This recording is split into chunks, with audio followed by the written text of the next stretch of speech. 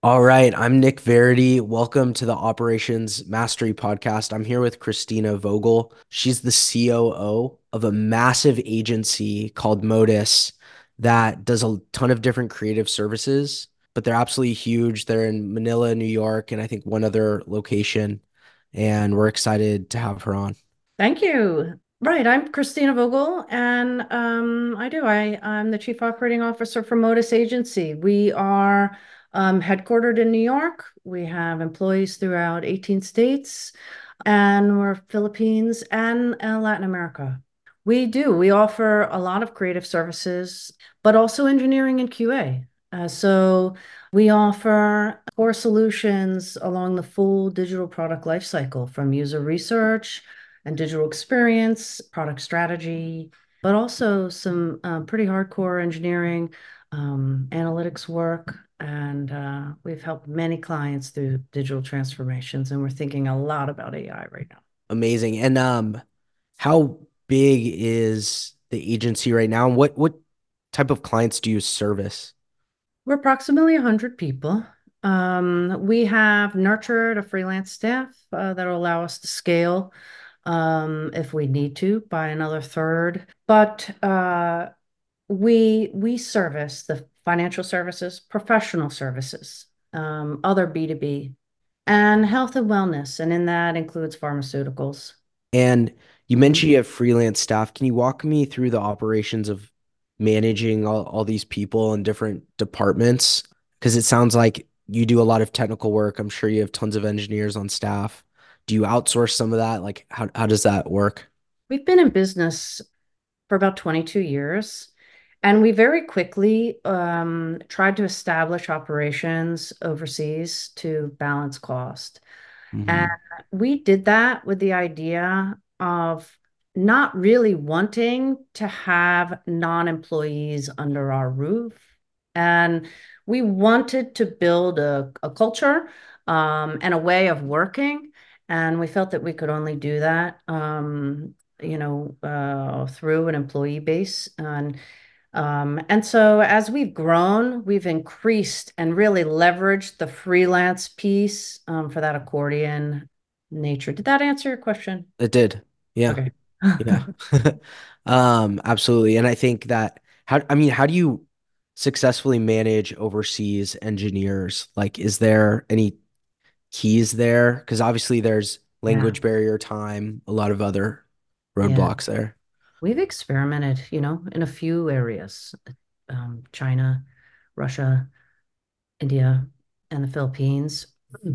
And we wanted to be in Latin America to see if we couldn't get on the same time zone. And that has been transformational for us. So Wow. we've been able to balance costs, but talk on the same time zone. And the overlap allows us to move just so much faster than we ever could when doing business in India and anywhere, with greater than 12 hours between us. That's not to say we haven't worked well, Right. but it requires a lot more. It requires strong communication and good ticketing systems and Mm. good information handoff protocols, you know.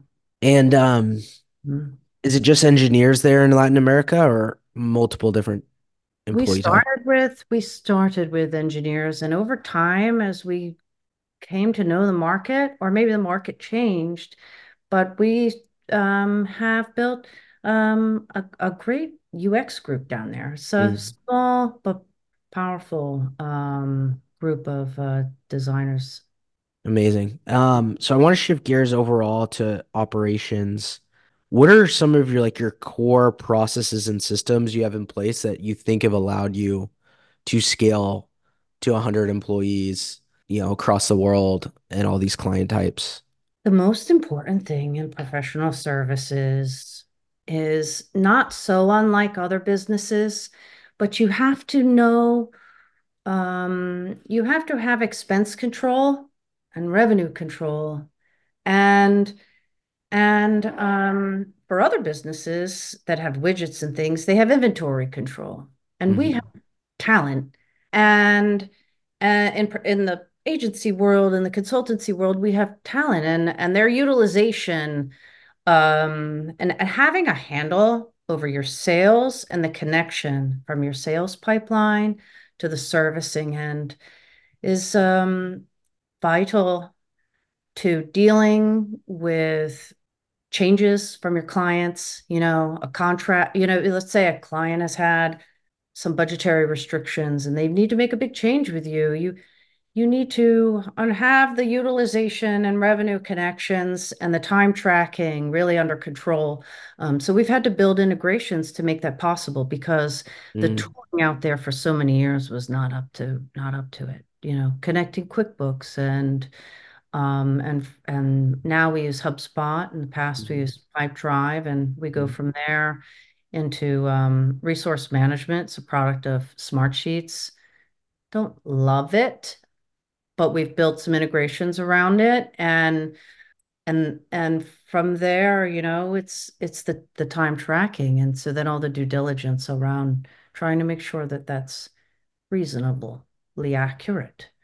And Yeah. from there, you can do a lot to make sure your business is healthy. Predictive work and predict your utilization or predict your revenue or predict your next quarter, next month. And then the professional services, we're on a delayed reaction to the economy. But Mhm. we have to be very cautious when we're at the whim of our clients' difficulties or successes, you know, Yeah. when we get to scale. I, Mm. I don't want that to skim over people's heads. I think in the professional service business, your biggest cost is your salaries.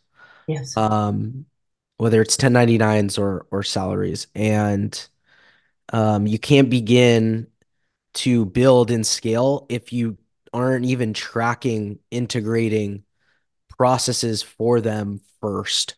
So you Yeah. really understand, what am I spending to service X amount of customers?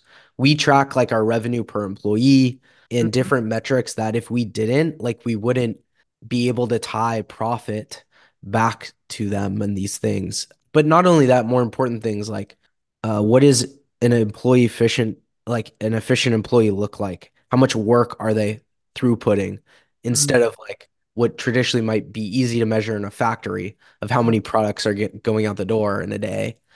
I'll Um, share something with you. yeah, And go I ahead. think that we have really kind of stopped ourselves along the way from putting those heavy measurements against the employee itself. I like that. So the tracking of their time is so vital, and their performance is obviously discussed, and their output is obvious, you know, Yeah, um, or not.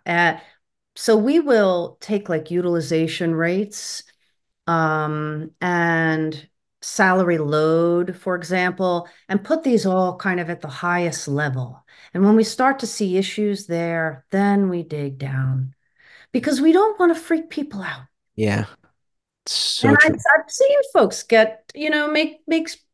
make choices that aren't good for the organization when they're worried about their utilization or Mm, worried when a client pulls out or what are they going to do when we get a new contract? Where is it, who's going to do that work? There's panic in every direction. yeah, yeah, yeah. You don't That's want a people. fantastic point. That's a Mhm. fantastic point. They don't Yeah, produce when they're worried like that.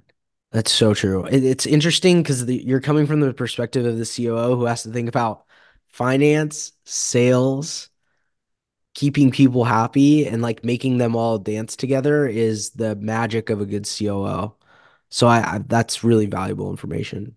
We let our accounts balance themselves, so if you've got one project that didn't do well and another that did, let's look at the health of the whole client situation, or let's look at the health of the whole company and try to manage those issues that way so that it's not just about one project. Yeah. Mm. Um, Another thing you hinted on was integrations and technology. And I know for me and my business, I take ownership over helping my employee base be as productive as possible by automating some of their work, making things easier for them. How do you look at technology and can you dive deeper into the integrations that you've built internally and what that's allowed you to do? Sure. Well, I described some of those that we had done to string together those products from finance to sales and utilization, and that was all done really with just API work. And so in our client, we also have what I would say are automated workflows that we use. Uh, Let me pause for a second. Let me think. So on our client accounts, on our client accounts, every engagement is slightly, well, is can be very different. But we may, let's say, do a headless CMS project for one client in one industry and a headless CMS project in another industry.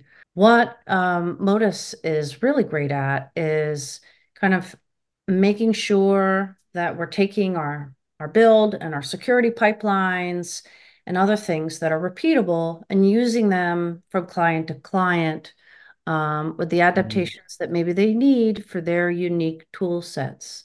And so we try to create some so in that universe, we go very deep with DevOps, and there's a lot of automation that's needed there.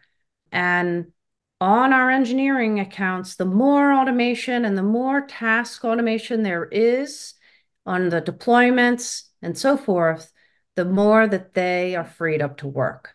And Mhm. so there's like an aggressive, ongoing effort Mhm. there to continually sort of knock out repetitive work.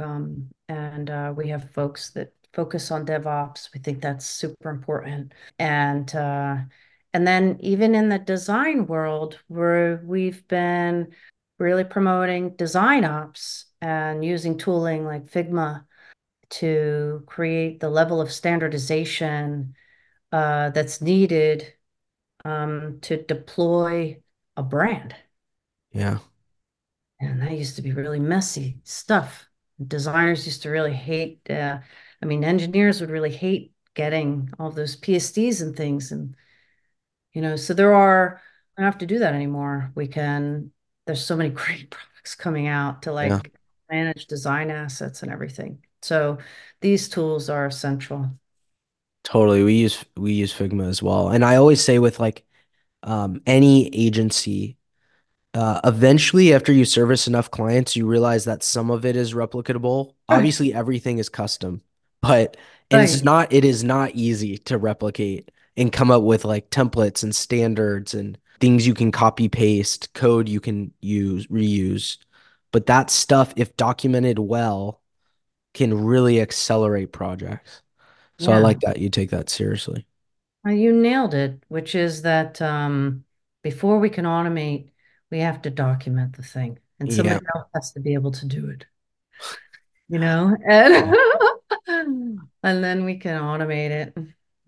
I like to really strive for simplicity there as well.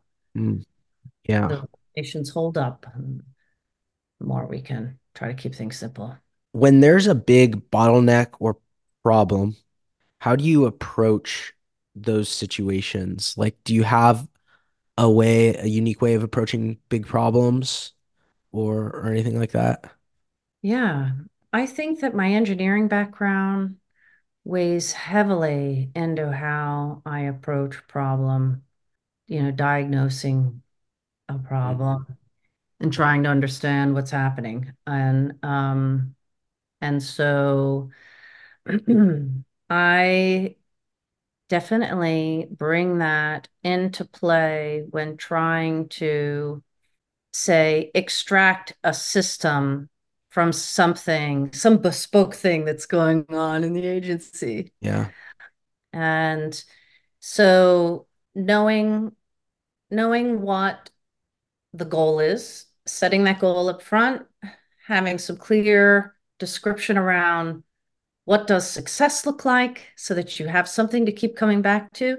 I find that when people who are into the process, like sometimes Mm. get too into it, you know, and, Yeah, for sure. and we have too many steps. So we have to, I like to keep that in mind and then get it all down, understand what's happening, and then really find the commonalities. You know, when you're programming, you will abstract Hmm. a level. And so when you look at the problem and you say, well, what's really the same here? And can we simplify that Mm. to one path to resolution? Mm. And and then testing it. Let's test this. Can you follow these steps for me? Yes. Sometimes letting it play out for a little while as well, being willing to Mhm. adjust. Yeah, we're the same way. We'll launch something quicker than it's probably ready for, knowing that everything takes iteration. When we try to solve a new problem with a system or something. Yeah. You come from a technical background and you've made your way up to COO of a very large company. How did you do that? And then I mainly ask that because some of the things you mentioned are very, very advanced and usually at the CEO level and things like that, as far as like task automation and things beyond development, like understanding people well, finance, all of that stuff. Like, how did you learn all of this to get yourself in a position to be a good COO? Thank you. Well, I have maybe I have a bit of a social science background combined with an engineering, some pretty deep engineering expertise that I built up on top of my degreed work. Mm, And so I started with GIS and we were solving social problems with technology, you know? And at the university that I went to, I was in the geography department and we were looking for systems within the human science. And so I think I just brought that with me, you yeah. know. And then I really went deep on the database engineering aspect. DBA work, analytical work, what we Mm, might call maybe the data scientists today, because I've done deep statistical work mm, as well, and architecture. And when you are doing database and data architecture, even in the abstract world of non-discrete data, it's you have to figure out what business problems are you trying to solve? mm, How are you going to solve it? What are the steps? And data in particular, when you're working with data, you have to be a business analyst. So that business analyst part, maybe I, really pushed on because of some of the social science training. But I have had also when I landed at this company, which was originally Bootstrap, and we've evolved a few times. We were Bootstrap and then we were Bootsoft and then mm, Modus. And we've merged, we were an engineering firm that merged with a design company. It took us some time to mm, figure things out. And I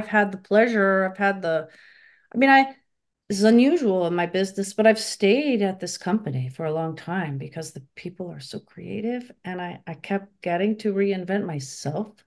mm, And they gave me the room to do that. And so I tried on a lot of different areas of the business and, built up a QA practice and built up a data warehousing practice and done different things over the course of that time while servicing my clients on the data projects. And then as I started to throw my arms further around operations, I managed people who had HR expertise and mm, the closeness of those relationships and the creativity and the desire by our firm to be people first and like mm. allowed us to, well, I think it allowed me to grow. And grateful for that. It's like a positive story for sticking around at one place, Love which it. nobody in tech does. I don't know. Yeah, no one does. Super valuable now. I think that after you've been through the tech booms and the bursts and everything. I think that's one thing that's really valuable now is people who stick around somewhere along. And I'm sure the company's benefited from that as well. And so, amazing. Yeah, I think like I always like looking back and it's the people. I think you coming from like behavioral science and things like that, those are some of the hardest problems to solve, like societal problems. And Right. so that Right. yeah, like that plus the technical mindset, the if then type thinking Yeah. and stuff like that, I think Mhm. is a pretty magical combo. And then of course, like you can't displace just time and experience and working with learning from others too. So this is a really great answer. Do you have anything else you want to share with the audience that might be helpful in their businesses or their operations? Yeah. And the early stages of growing, I think that it's important to reach outside of the organization for some of the things that are need to really be done right. Maybe it's a fractional CFO. We didn't get one of those till much later on. Everybody needs different things. Every firm needs different things. Every business needs different things. But if you're just getting started, you should have a labor attorney. Have maybe not on retainer, but a relationship. Or we have liked all these years having a PEO. That was helpful Mhm. because we have agreed as a firm that under a certain size, we can have dedicated HR, and above a certain size, we can have dedicated HR, and below a certain size, we can't. And the PEO is always there, Mm, kind of help us through HR issues. yeah. Compliance is becoming such a huge thing. And so, Mhm. like, let's not fight it. And, let's hope for some compliance around AI and make sure you have those systems in place too. So, because when it's time to grow, you want to pass those security tests by your clients, and Yeah. you want to meet New York City standards for pay equity or Mm, um, most recently, New York City's mandating, that every freelancer have a contract. Well, of course, but when you're growing fast, maybe those contracts age out. right. There's you need this stuff. And so if you can put a system in place and you can outsource that without it costing too much, take care of the business. I completely agree. I think I'm a big believer that especially as you get high up in salary and VPs, directors, CXOs, they shouldn't be spending time on compliance. Not that that isn't important, but that like you should outsource it to like a PEO firm or something like that once you're of the right size so that you're not bogged down in this as like critical parts of your day, Yeah. essentially. I um I know somebody that I went to school with who's doing fractional operations work for Mm, smaller businesses, and I thought that's so smart. yeah. Some of these folks that are trying to grow a business, um, you know, if you could get fractional, sometimes that's all you need, right? Is just a Yeah. little help. I like the emergence of these fractional positions. Yeah. It's been huge. We've noticed it immensely recently. Quick question now that you brought it up. AI. Yeah, Um, At first, I thought it just is not practical enough to have real use cases at a lot of companies. But the more I use it, the more I've proven myself wrong. How have you guys used it internally to make your company run better? But also, how are you positioning it with clients and building it into their stuff? And what are they asking for? And what's your pulse on all of that? sure. This is, I think, another turning moment for us. And I'm personally excited. I think there could be a big letdown, where it's like Yeah. not as fabulous. But what are we doing? Well, it's complex, and because it's systemic, if it's really touching everything that we have been educating. I think we've been really spending the past year educating with a few people that have really gone deep, have already completed a couple of client projects and are doing R&D.